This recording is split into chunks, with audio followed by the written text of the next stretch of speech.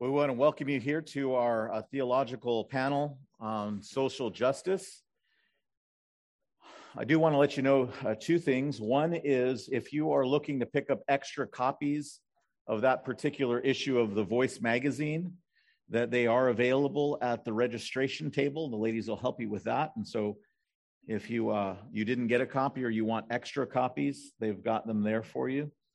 The second thing is we have on the schedule for Thursday afternoon a theological forum with Gary Gilley. Gary has read extensively on this subject and is very qualified to answer very specific questions for you. So if your question doesn't get answered or you have some more involved questions or you just something didn't get touched on that you wanted to ask, then make sure you make it to that. This is going to be very brief. We wish we had more time to do it, but we'll take about an hour here to be able to do that.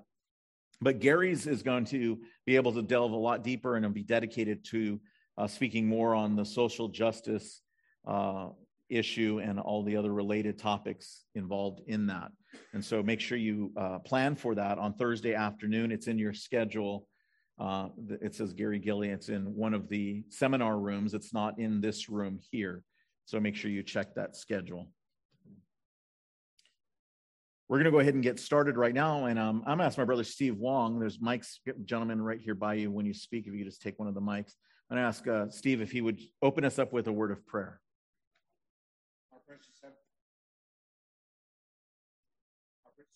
precious Heavenly Father, we want to thank you so much for this time that we can celebrate the benefits of the gospel. Father, we thank you not only does it save us, but it puts us into one body.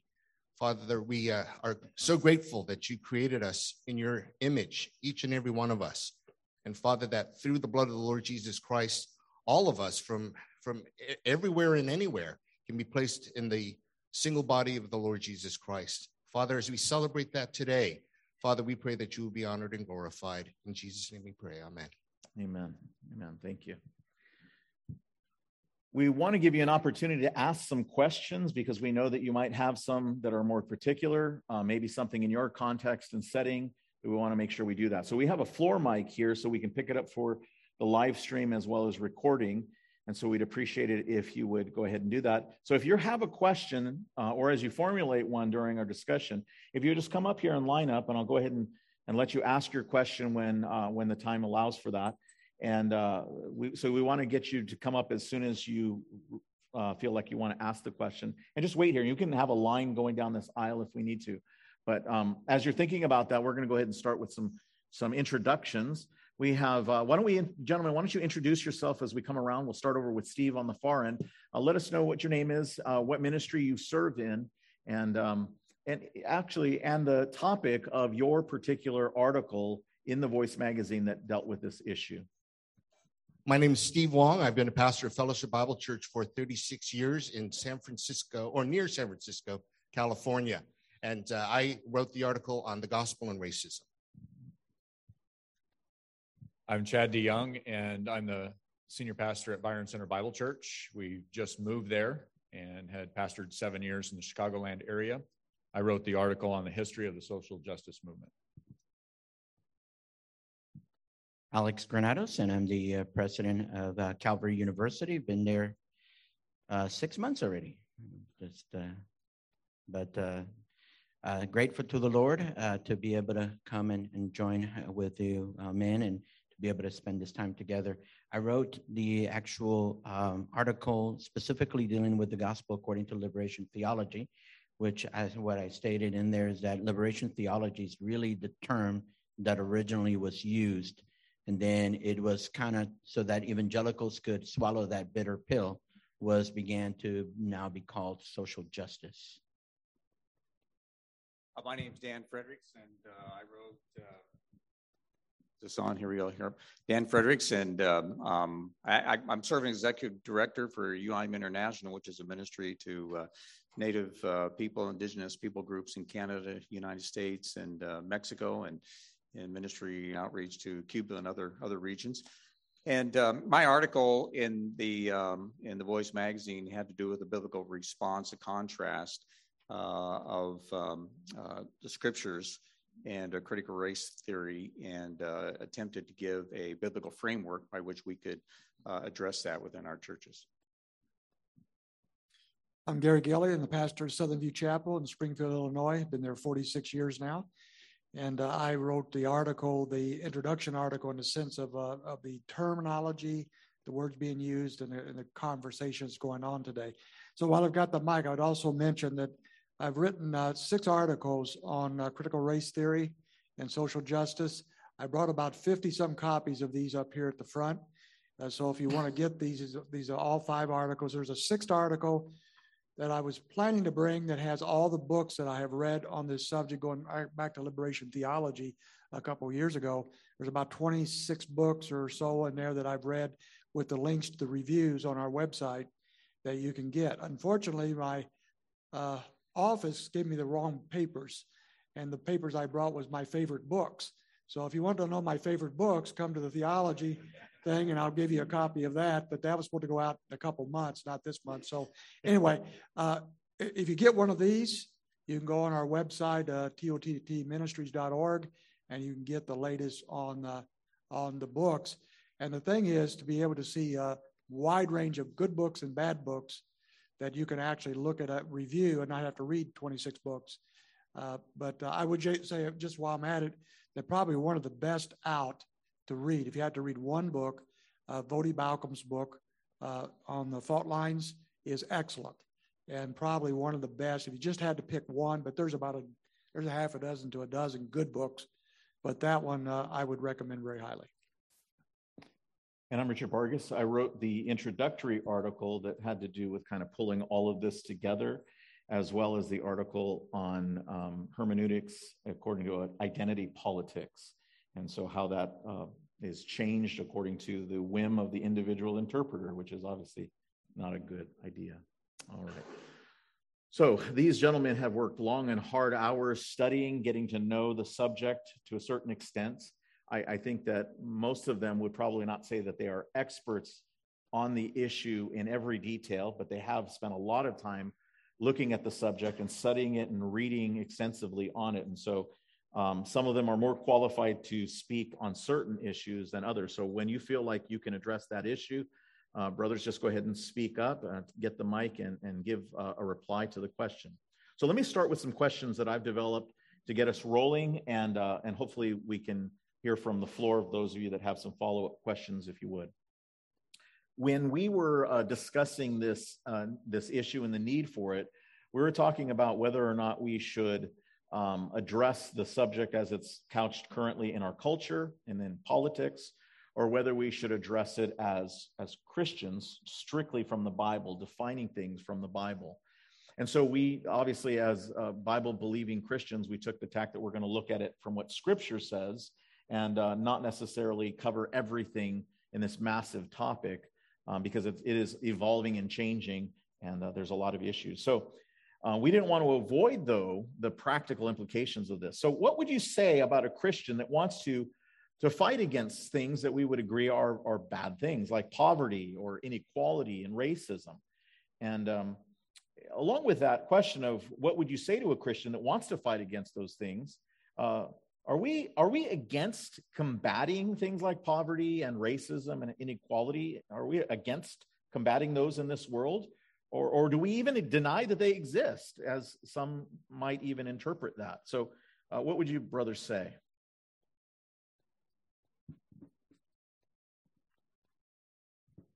Let me just go ahead and launch off on that a little bit. We wrestled with that, and as a committee, and assigned our different areas of topic addressing this issue.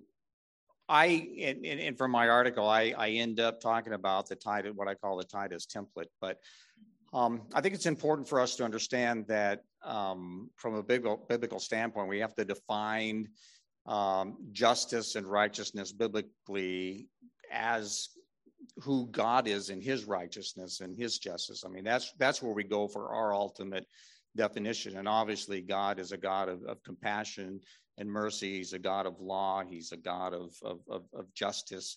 But one of the things you find when you study scripture is you never have true justice without righteousness, or righteousness without justice. And that's by God's design. So we have to frame our understanding of those issues biblically.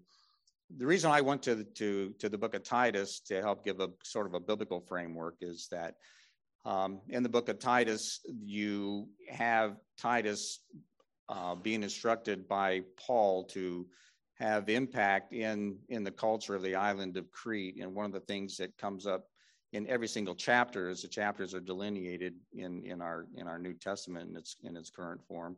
In terms of the chapter divisions weren't there originally, but in every single chapter, the Apostle Paul exhorts Titus to encourage the believers to engage in good deeds. So in other words, as an entree to the gospel and impacting the culture, they were to engage being a good works force, if you will, as defined in Scripture. So as we know, we are saved unto good works, as it says in Ephesians 2:10. So it helps us to understand that we are actually to engage the world that we're living in. And the Cretans, as you know, as Paul describes them to Titus, is they were by characteristic, they were liars, evil beasts, and lazy gluttons. But it's in that environment that the believers were exhorted to be zealous for good work. So they put the doctrine of Christ on display by engaging in all that's going on in that culture in a very, very positive way. But it was a gospel impact. It wasn't getting involved socialistically and I don't know what the political debates they may have had, but the focus is that we put on display the person of Christ. Paul tells Titus to adorn the doctrine of Christ. So there's a lot of implications there. But that's all I'll say about that. But that's where I went in that article. As we talked about, do we care? But we care. We care above all people about people being treated well and to have compassion for them. But we do it out of the context of the person of Christ and who he is, God and his nature, how he defines righteousness and justice, and our call to engage the world in the good deeds that opens up an entree for the gospel in the lives of people. So we care about all those things. We care for them in a very distinctive way, which is the distinction of the exclusive gospel of the person of Christ. So that's why I use that little epistle, because I think all those categories are covered there. So. Yeah, Dan, we're not talking about ministering to half of the human.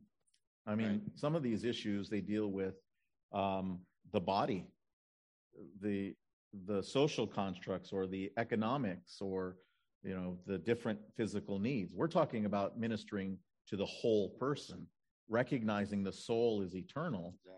And that we need to address the soul because the physical aspects will change. So that's what you're talking about. Exactly. Yeah. Yep. Yeah. Alex, did you want to add to that? Well, my background, and I said this in the article, was as a political economist, and that's my background. Praise the Lord, saved me out of that. But the challenge is always defining the terms and understanding what is the end goal. Yeah. So, for example, for us, the reality is of our faith is we are trying to live out, obviously, what God has clearly stated is the purpose of the church. What is it that we are created for, and in the gospel witness, and how we are calling people to saving faith and all those things. So from a practical standpoint, the problem that you have when you now look from the political, economical perspective, when we talk about poverty, so we have a war on poverty. Well, we understand from scripture, how do people become poor? Some of them might be because of laziness. Some of them might be because of their enslavement to particular sins. Some of them will be for injustice. So you have to understand what type of poverty are you looking for, and therefore what you're looking at, and as a church, as believers, how do we respond to that particular diagnosis as to why you're chronically in a situation of poverty, for example. If it is because you're living a very sinful lifestyle, is it because there are oppressive laws and systems? How do we speak biblically about those? But how do we reconcile from Scripture that the Lord says that there should be no poor among you, but the poor will always be with you? Why? Because there are actual cycles. There are things that you will see. They are what we would see as disasters that happen, that there's famine, that there's all things that will put people in poverty, and the people of God responding biblically to meet the needs of people. So the problem that you get into is if you're going to say from a practical, we're going to put an end to poverty. So a lot of organizations and a lot of the organizations that are for social justice, their end goal is to be now equality of income, all of these things, and that's their goal. And they will now set certain policies to make that happen. So from a practical standpoint, that's why for us to get involved with them, our end goal is absolutely very different. Absolutely different. So that's what I would advise to people in the church. If you understand what is the end goal, that's what we would see our methods are very different than what they're going to do. Their end goal is not for them to come to know Christ and now to delight in him and to now be those who are doing good deeds for the cause of Christ and advance the cause of Christ. They're trying to advance a social political agenda. Yes. That ultimately there is no human being that will actually end that. Yeah. The only way that ends is with Christ's return, period. Right. Yeah. And there's no human agenda to change that. And I think we're seeing like a false dichotomy in this argument where some are saying, well, if your goal is not to end poverty, then you're not with us. You're demonized. Yes, and as well you don't love people. And you can't actually preach the gospel and recognize that there are physical needs that are addressed, but that's not your main goal. And they're saying if you're not all for our goal, then you can have no part. We recognize the difference between that as the end goal and effects of preaching the gospel and living for Christ in this world. Yeah, it's all in. Or you cannot have biblical discernment. You have to be all in, or you're out. Yeah. Yes. Good. Well, let me change the subject a little bit here and look at it with this question: how should the church respond to social injustices, if they should respond at all? How should we respond? We got a bunch of pastors here who'd like to know that because they feel the pressure. They feel the pressure. You've got young people in the church that are saying, maybe we should go out there and march, or maybe we should start up a soup kitchen or other things, or maybe they've got that in place already. Is that the same thing as social justice that they're being heard is necessary in the Church of Jesus Christ?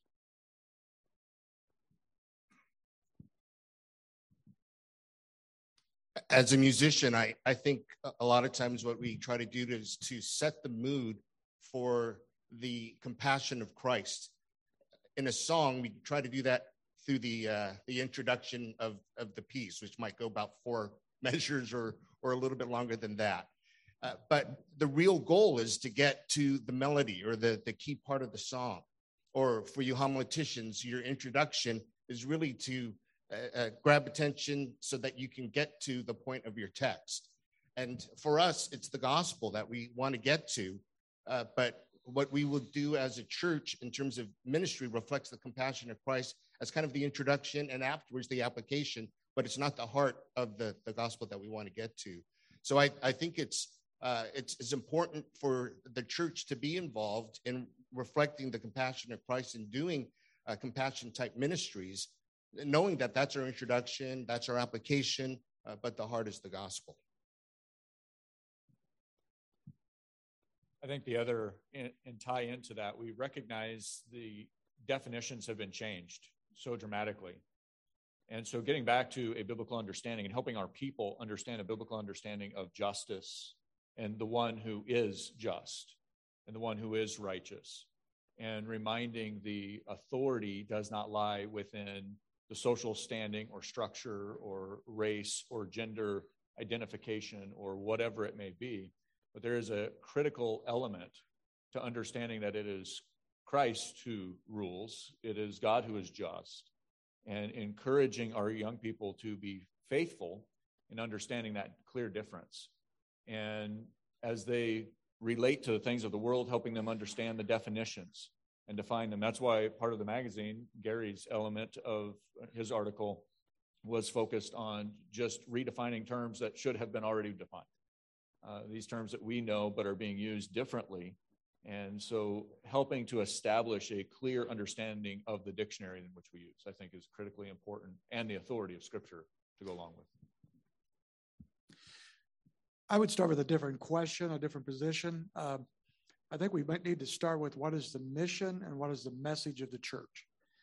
If we don't start there, then mission creeps in and begins to change the church. And that's what's happened historically throughout the ages, including American. It's happening right now. So what is the message that God has given the church?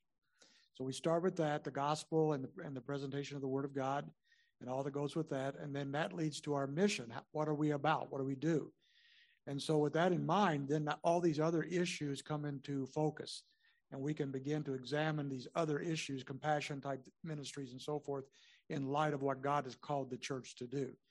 And I would challenge your understanding of the New Testament, your study of the New Testament, if you believe that God sent the church out to change the world socially and culturally. But we are citizens of this planet as individual Christians, as well as citizens of the kingdom. And therefore, we have an obligation to this planet as individuals. But I think I distinguish often between the individual Christian and the church. So what I would recommend with our people, if you want to be involved in a compassion ministry of some kind, there's numerous opportunities, numerous ministries. Get involved with them. Go out there and do whatever the Lord would have you do. That's wonderful. But as a church, we have a different focus based upon a mission and a ministry and a message God has given us.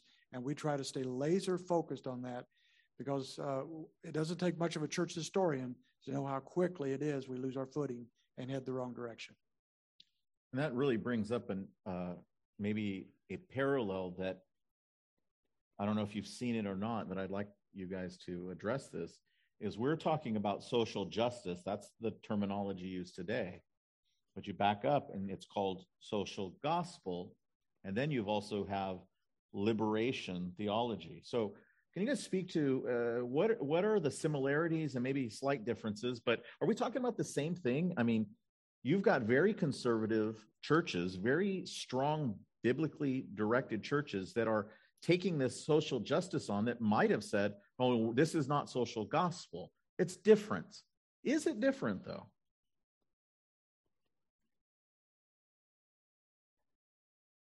I believe that the key issue is always back to our hermeneutic and our biblical interpretation.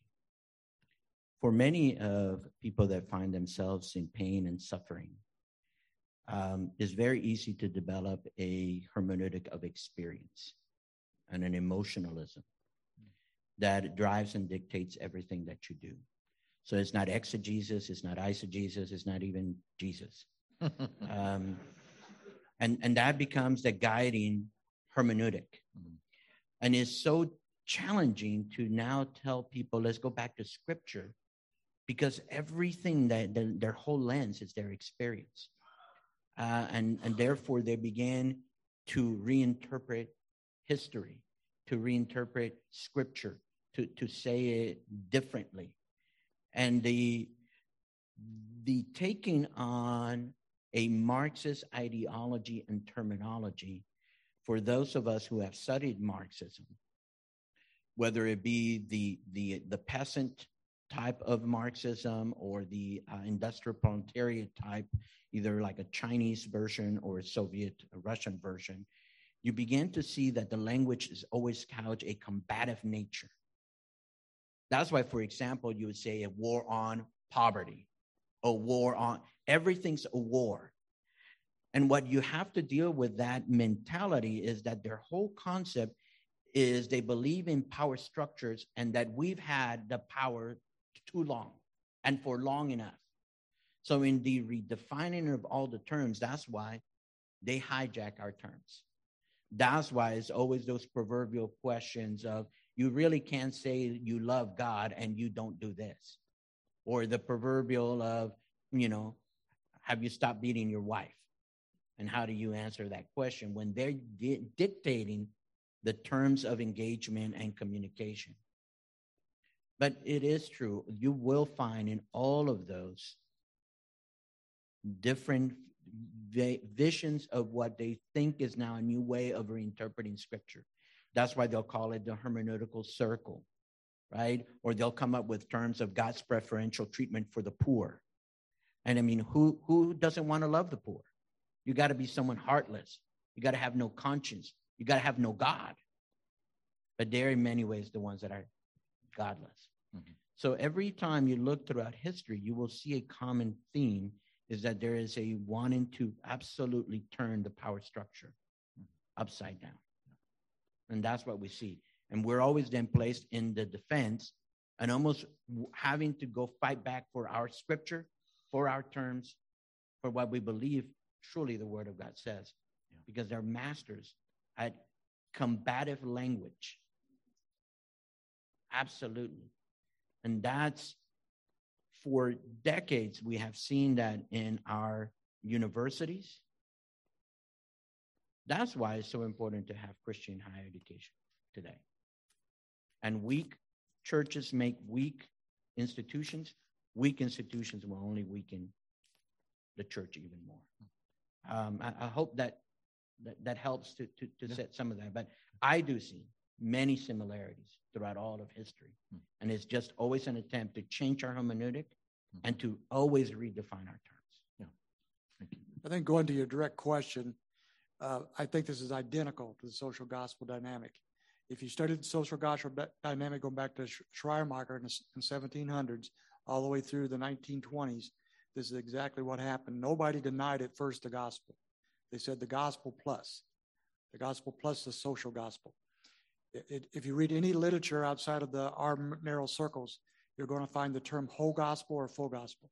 And the whole gospel or the full gospel is the social dimension added to the gospel of salvation together in one lump. And that's the full whole gospel that is being proclaimed now. That's exactly what happened in the social gospel. These folks are not denying the biblical gospel. They're adding to the biblical gospel and making it something else.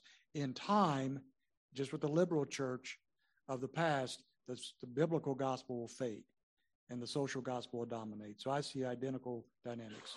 Yeah, and I think we're seeing parallels between what was happening with the fundamentalist modernist challenges today in this issue. The gospel is being threatened by this addition to it. And so we need to be aware. This is not an outside issue. This is an internal issue that we need to guard against. Now, Dr. Granados brought up something I'd like to maybe go down. And I want to remind you, if you do have questions, make sure you come up here so we can have you ask your question. But you brought up the issue of power and power plays. And that also connects to this idea of intersectionality.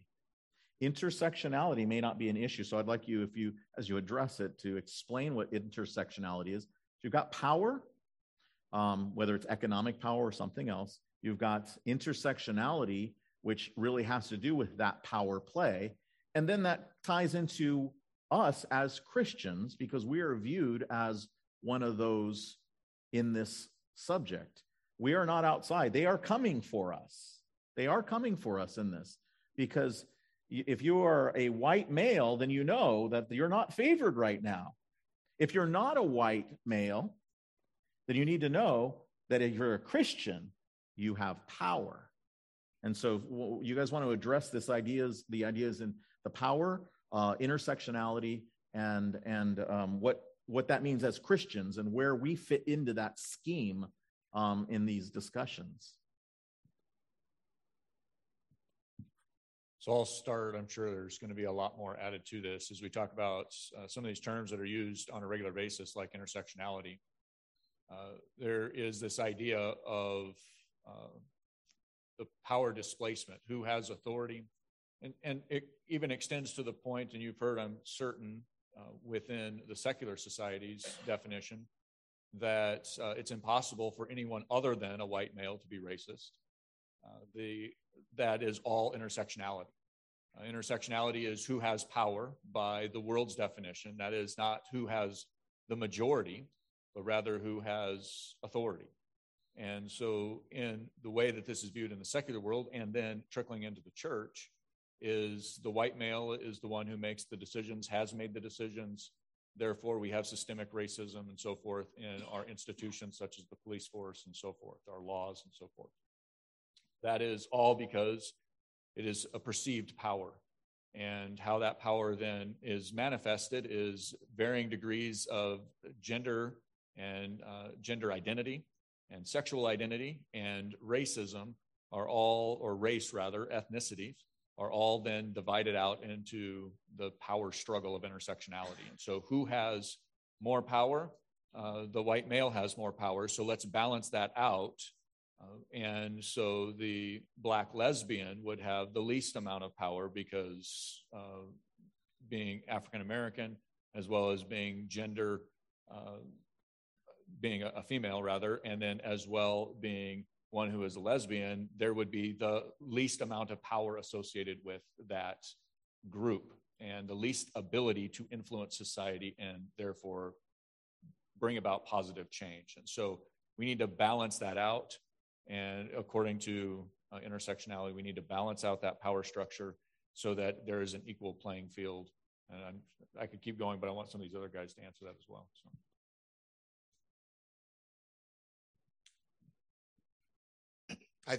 When it talks about power, we obviously know as Christians, it's the wrong metric. It's the world metric of measuring people.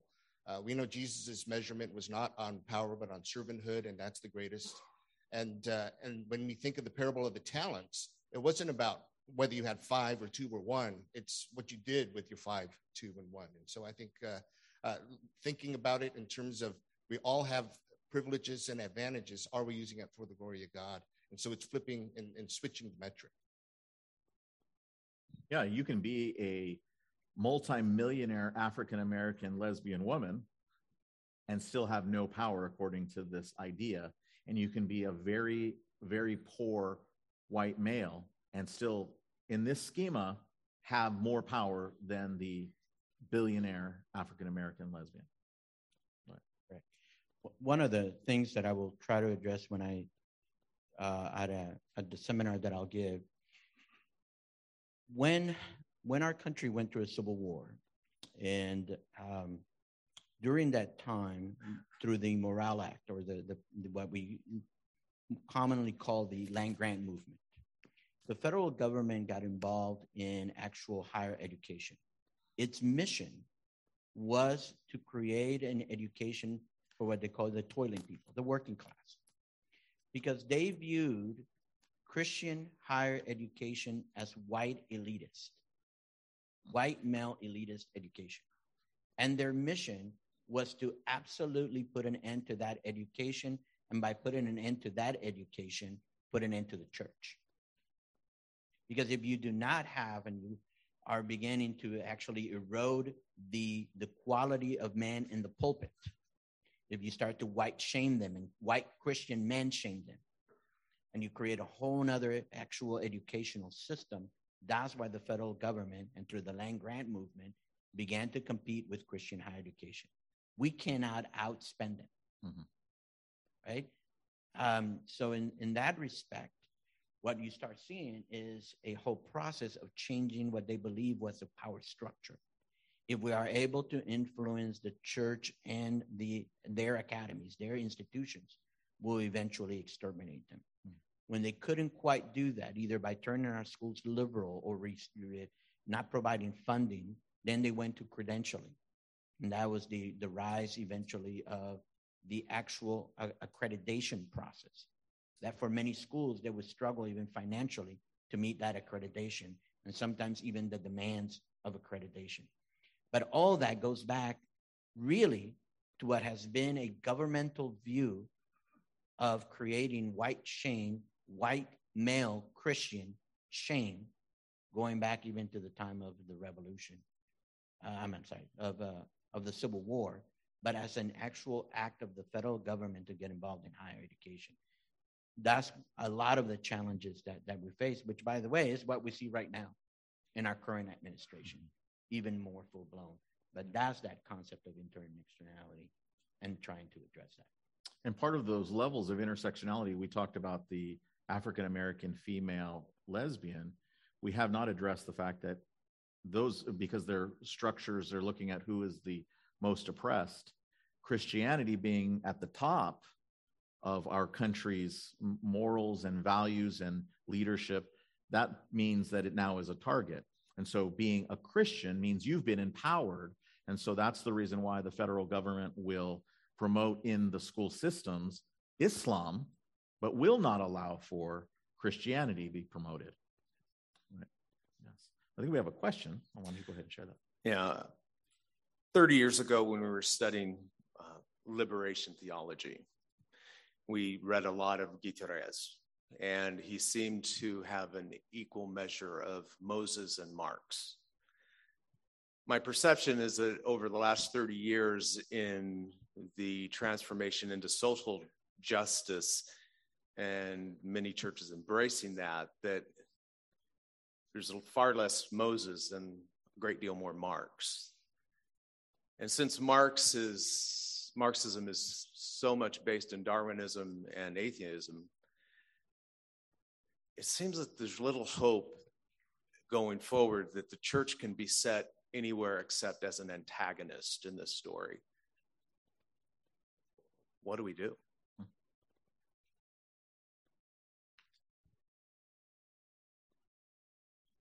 Great question.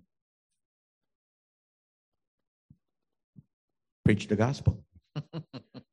And I know what a revelation. The reality, I mean, those are the tools that we have. But here's the thing. You're right. We went from a story of the Exodus because people wanted to hear about the Moses. And therefore, in liberation theology and social justice, you have to create the charismatic visionary leader. And it's almost you create a leader that it's an infallible leader with an inerrant message. And in that aspect, that was how they would create Moses to be, and to create what would be called the Exodus experience. But now, as more and more they have become more mainstream, now they'll talk about a Christ, and they have hijacked our Christ, our Jesus, and our Jesus, not the deity of Jesus, but a humanizing of Jesus as my homie. And in that sense, so humanizing him that he becomes a model for you to now be the radical Jesus. So they see Jesus as Victor. And in that way, the Jesus that they present is a very human or a humanist Jesus. We need to present the true gospel and a clear message of that gospel, which is still actually the power and authority that we have. Well, I mean, what other message do we have? And I think that's the challenge, where people want to find another message to somehow try to win people. The reality is this message has been the same message that has been utilized for people to come to faith throughout all of the centuries. And when we try as a church to come up with a new message, if we try to come up with Jesus plus something, and that would be the thing, Jesus plus, you now have to be out there protesting, or else you're not a good Christian. You have to be out there making sure that there's no poor among you. You have to make sure that if at any time anything has happened to anybody, the suffering, the hurting, that you have to go and do that. That is actually something you must do to gain salvation.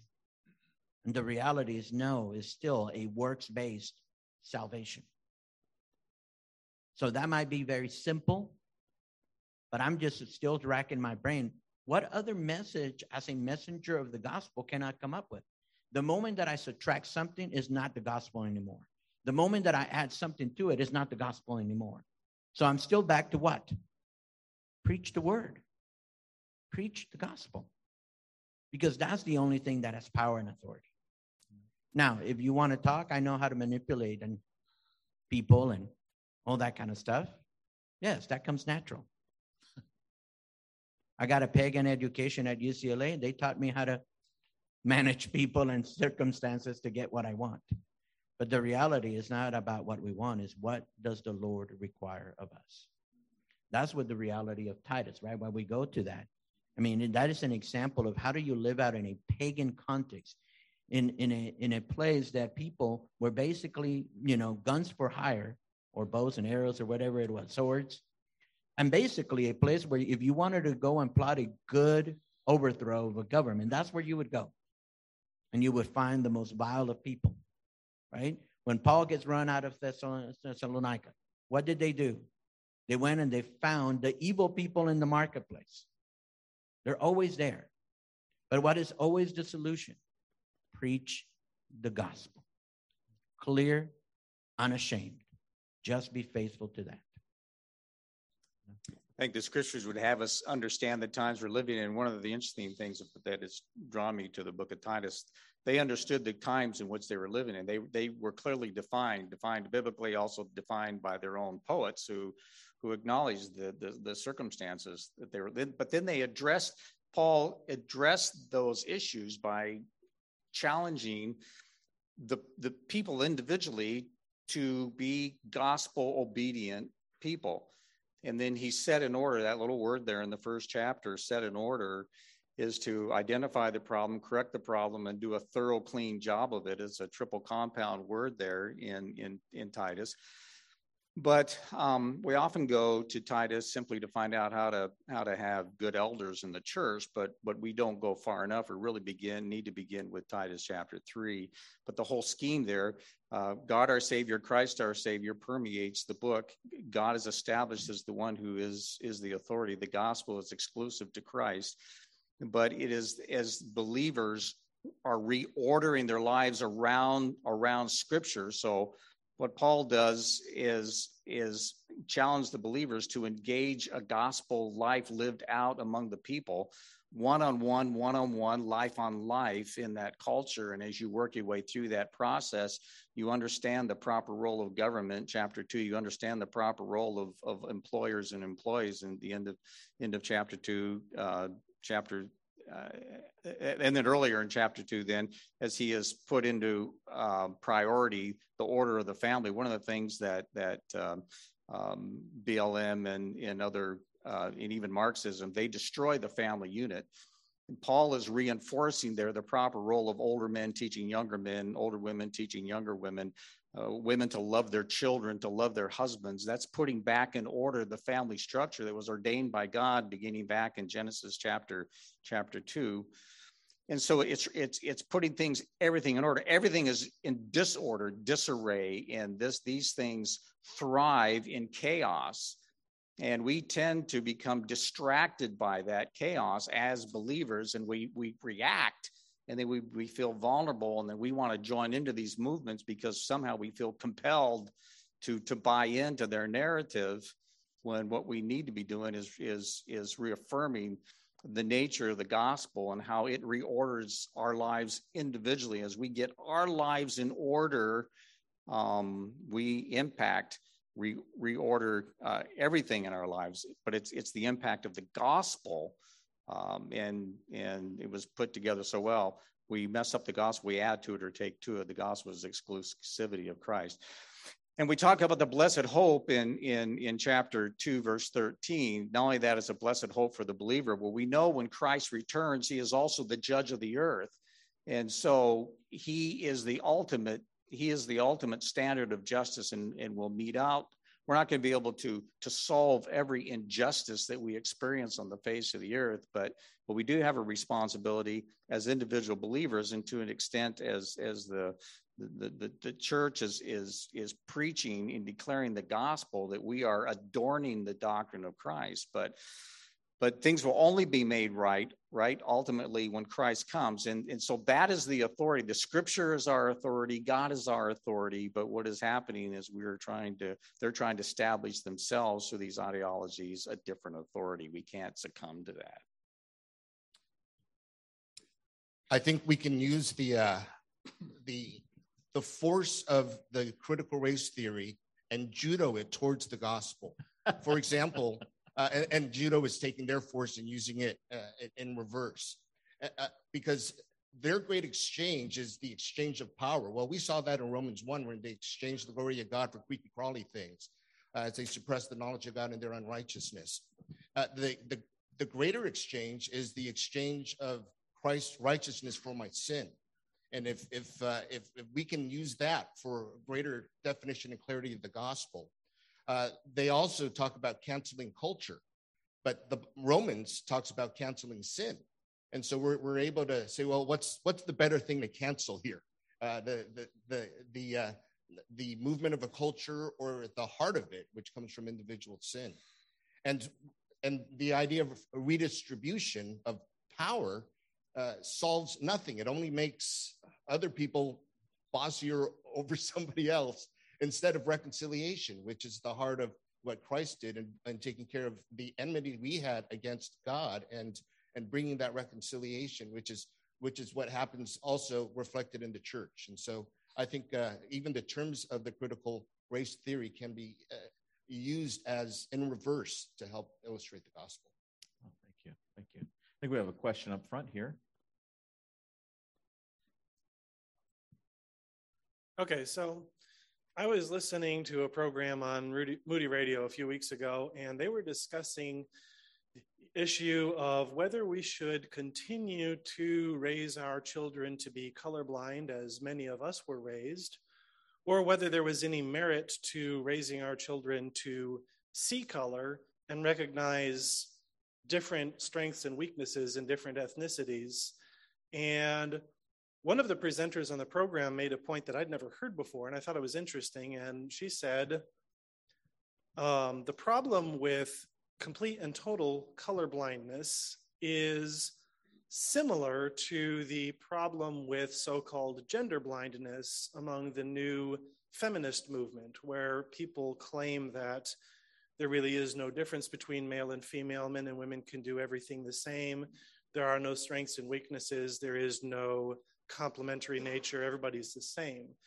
And the person said that there's a danger among people who are too colorblind in that they do not recognize the cultural and ethnic heritages of different nationalities. And we should allow our children to see color in a complementary nature, because God made people differently and with different abilities. So I was wondering what you thought about that. Is there any merit to teaching our children to recognize differences among races, or should we strive to continue to teach them that all humans are fundamentally one blood and the same, and there is essentially no difference in our nature? In addressing at least part of the question, one of the great joys of the church is that we're united in the Spirit. Ephesians chapter 4, built on the theology of the first 3 chapters, but we're all different. And there is a distinction in our service to the Lord. There is differences in the way that we serve the Lord, but there is one gospel, there is his word, and there is one church, and there is 7 one statements, 3 different terms that are used for one, following that in Ephesians chapter 4. It's an amazing passage of scripture to study. And as we do that, we begin to recognize that there are distinctions that do exist. I would change one thing about the statement that was, or the question, and that is that word race. I think it's better to use the word ethnicity, because we are one race, but we have a variety of ethnicities. And we see that same demonstrated in eternity, when every tribe and every tongue will sing praise to the Lord and will worship the Lord in unity. That unity is not the sameness. There is the same gospel, of course, but there is not a sameness in the fact that we are all identical to one another. And so I think it is wise for us, and my kids are a testament to this, it is wise for us to have a great, wide-reaching exposure for our kids to see the different cultures and ethnicities and to engage in the richness of it. If you've ever worshiped in a different country, I remember I was 13 years old. I was in Brazil and did not speak Portuguese, was in a tribal church and just singing and praising the Lord together, those who know Christ as Savior. There is a richness to that, much different than our stoic whiteness for those of us who are there. And it's a joyful thing. And I think it is wise for us to celebrate it, but it is wise for us to make the distinction of those who follow Christ and those who do not follow Christ.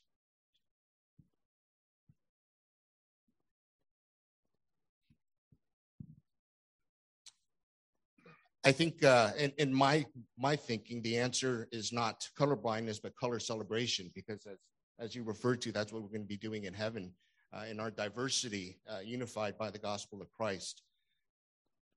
I know a lot of times we think just having one kind of Stepford Christian kind of perspective is the solution, and is kind of a false unity.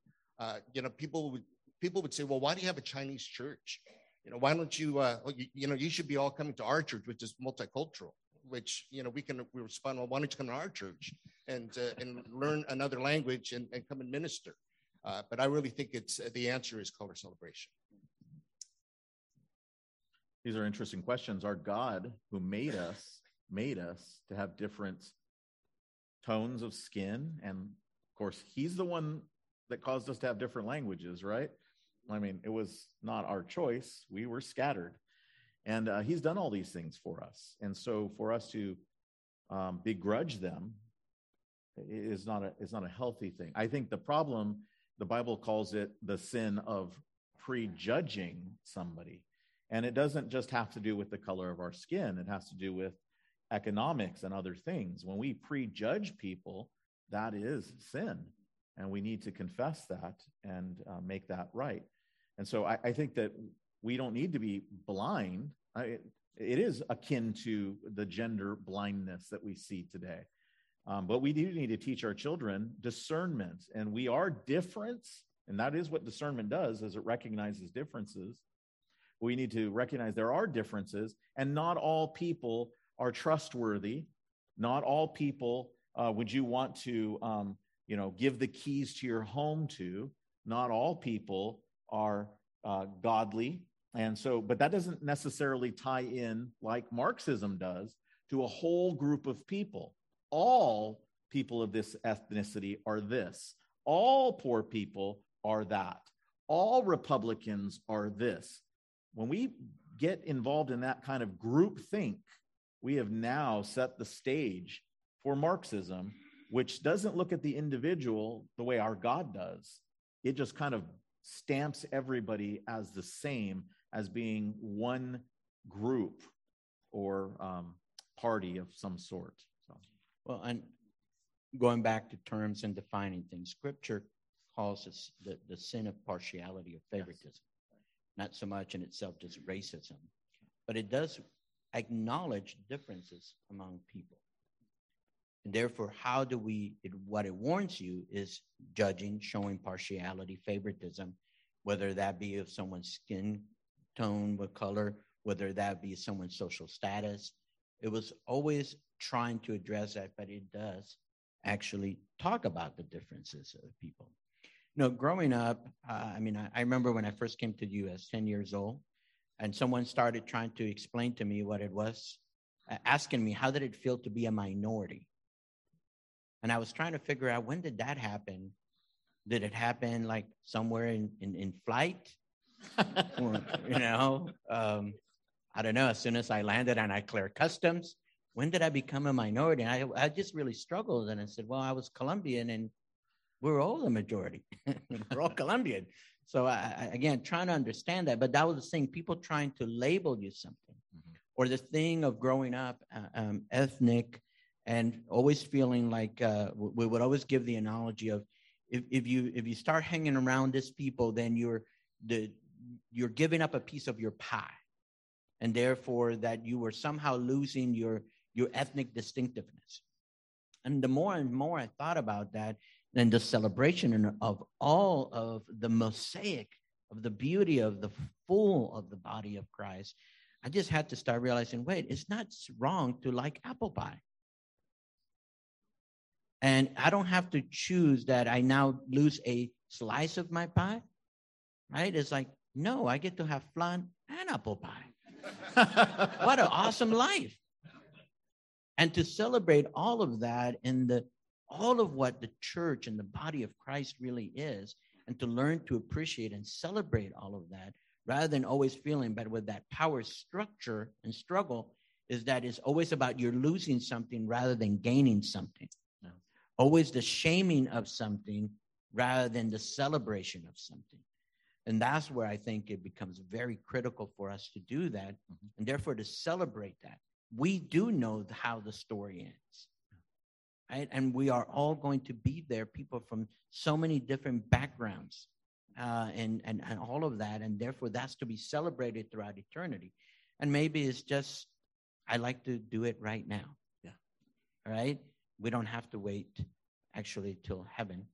We can enjoy that right now, all of who we are in the mosaic of the Lord, and therefore to celebrate it rather than be ashamed of it. But thank you for sharing that. Amen. For sure. We have another question?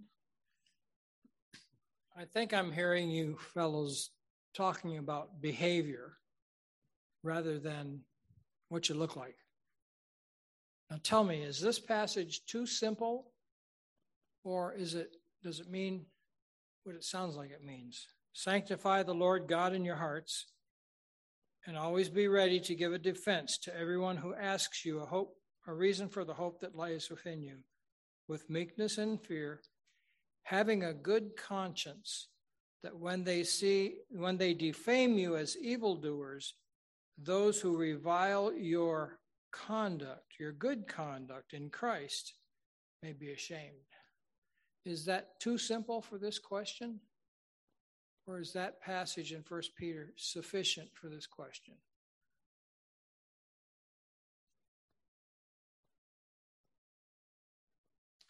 Yeah, again, we come back to what do we minister to? We minister to the whole person. We know that our Savior Jesus saves people from every people, tribe, tongue, and nation, and we're thankful for that. He saves the soul. Although we're not Platonists, we believe that he saves the whole person, including the glorified body. You think about that. When your body is renewed and glorified, and all of the things that are messed up in your body right now will be fixed in heaven, he will not strip us of what he gave to us in this world. I hope I'm a little taller, but I think I'll probably be Hispanic. I don't see why he would take that away. And I don't think that he'd take it away from all of us.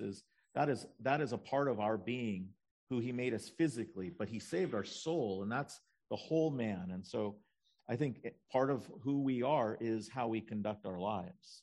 It is who we are before our God, the conduct that we perform. It is through the conduct of our lives that God uses us and has changed us and made us new creatures. And so that conduct comes out in that way.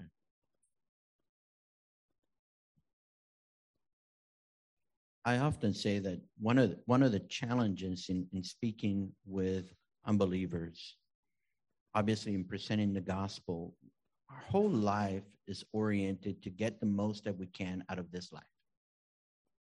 And therefore, we will be willing to step over our own mothers and grandmothers to get as much as we can out of this life. Because the 70, 80, 90 years in this world is as good as it gets for an unbeliever. Because what awaits them is eternal damnation. For us as believers, the perspective is very different. The 70, 80, 90 years in this world is as close to HE double toothpick as we'll ever get, right? And therefore, what we are living for is for eternal life and to worship God, so that our identity is always bound to Christ and for eternity and where we're going to be. And therefore, that orientation and the defense that we give and the way that we talk about, that's when an unbeliever is going to just try to get as much as they can out of this life. That's why they're trying to turn the power structure. That's why they do want to live their best life right now. This is not our best life. This is just the prelude for eternal life. This is a prelude for the fact that we will all be there, and people from all different tongues and different nations and all those that will be worshiping the true God. But our identity is found in Christ. Yeah, I might look a little bit more tan. Yes, I might be able to speak other languages. Maybe I do put grammatically the cart before the horse. And I'll let you think about that for your grammar people. But here's the thing, that we can have all those great experiences, but what ultimately ties us together is Christ and our identity bound in him. And therefore, when we give an account to that, that it is as simple as those passages, but yet as complex as those passages. What are we trying to actually proclaim to people? That there's more to this, more to life than this, than those 70, 80, 90 years here. That there is eternal life and a wonderful bliss where, yes, there's no more poverty, right? There's no more measurements of waistlines. Nobody's going to ask you how tall you are. How much do you weigh? Nobody's going to ask you.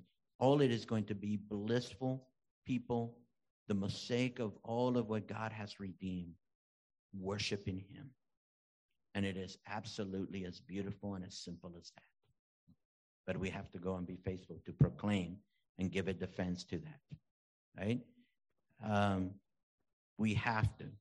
We absolutely must go do that. That is our commission. That is our duty. That is our privilege. And there's nothing we get to take with us except the brothers and sisters who we have, either our spiritual children. Yes? That's what we get to take. The spiritual children. Those who we would share the gospel with that have come to saving faith. I think your verse goes back well to our mission and message once again. So it's very easy to get sidetracked by all these things that are going on in the world. And we forget that the scriptures tell us we're calling people out of a perverted generation. So it's a very different thing. So we need to go back to scripture. We need to start there. We need to find our foundation and our theology from scripture, not from the culture. And so when we read verses like that, we find out here's what God's called us to do and be. And so that's very important. I like that passage of scripture and many others. Just go through the New Testament. What are we called to do and be? What's our message? And instead of getting sidetracked, it's very easy right now in this culture, the CRT culture, to get all wrapped up in all these podcasts and all these books and all these messages, and that becomes our theology if we're not careful. We're reacting to that. We need to not react to that. We need to have the message that penetrates that, and we have it. And we don't have to be scholars in these areas to do that. We are lights. And that, I think right now more than ever, and in some ways it's a better time. We are a light of the world, and the world needs a light, and there's nobody else has it. We have a solidarity that no one else has. Let's not be ashamed of that. Let's pour that out there and not get all wrapped up in CRT. Let's get wrapped up in the gospel and the presentation of God's word. Amen. Amen. I think we have one more question. My voice might be a little shaky. I'm nervous. You might have already answered this question. Going back to what you were talking about, intersectionality, I'm confused about that. I don't know much about that. But would you say that there are parts of intersectionality that are valid, that we need to repent of? But we as pastors addressing that to the people in our churches who, you had said about they are driven by emotions, but aren't some of their emotions valid? For example, part of the gospel is repentance. Hasn't there been some abuse, racism? Haven't we prejudged culture and culturally shamed people? And for example, I was brought up that interracial marriage is complete sin and will unsave you. Shouldn't we publicly maybe address some of these things, and without going too far with feeding their labeling everybody everything kind of? So I guess I'll leave that question kind of there. All right, thank you. Yeah, I think you're right. I think we don't have to be shy about saying, yes, we have sinned. And we have done bad things. We've made bad choices. But Scripture talks about individual choices, not a racial choice or a systemic choice of a group of people, white people, for example. It talks about the fact that we are systemic sinners. And so our real issue is sin.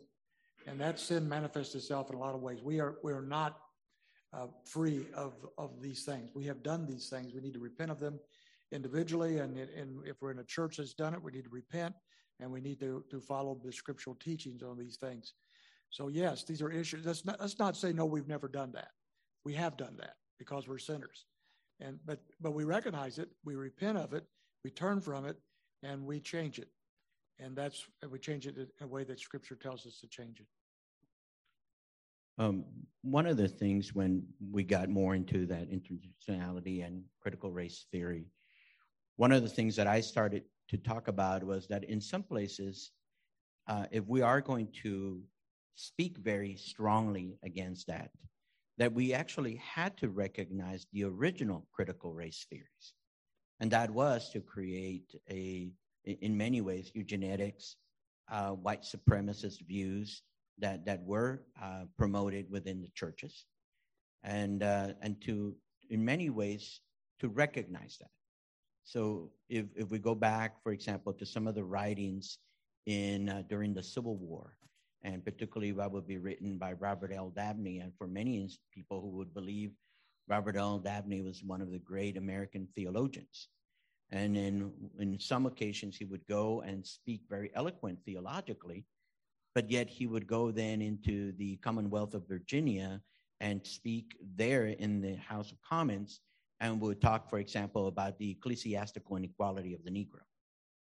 And perhaps Robert L. Dabney as well, one of the most prolific writers that would be labeled an actual racist or create those type of ideas.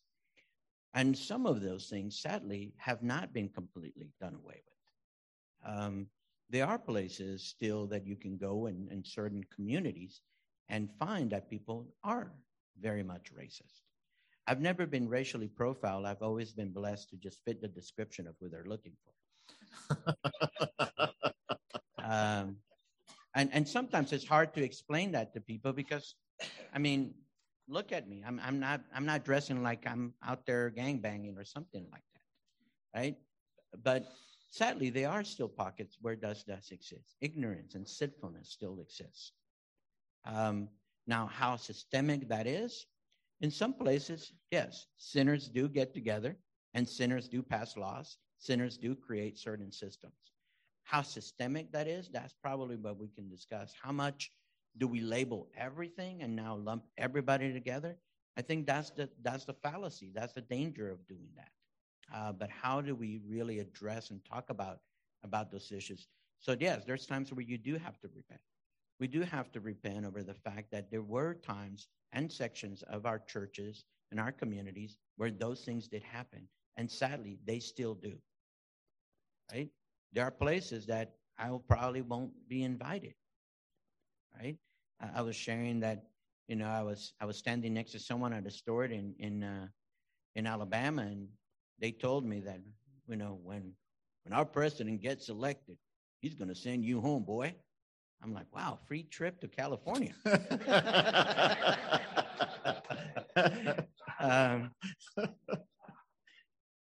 But he doesn't know he's talking to a fellow Republican. He just saw the color of my skin, right? But those things still do happen, and sadly, we do have to address those. But I think you just have to go address that. But there's always going to be ignorance. There's always going to be sinful people. The solution is still the gospel. Amen. And nothing more. Amen.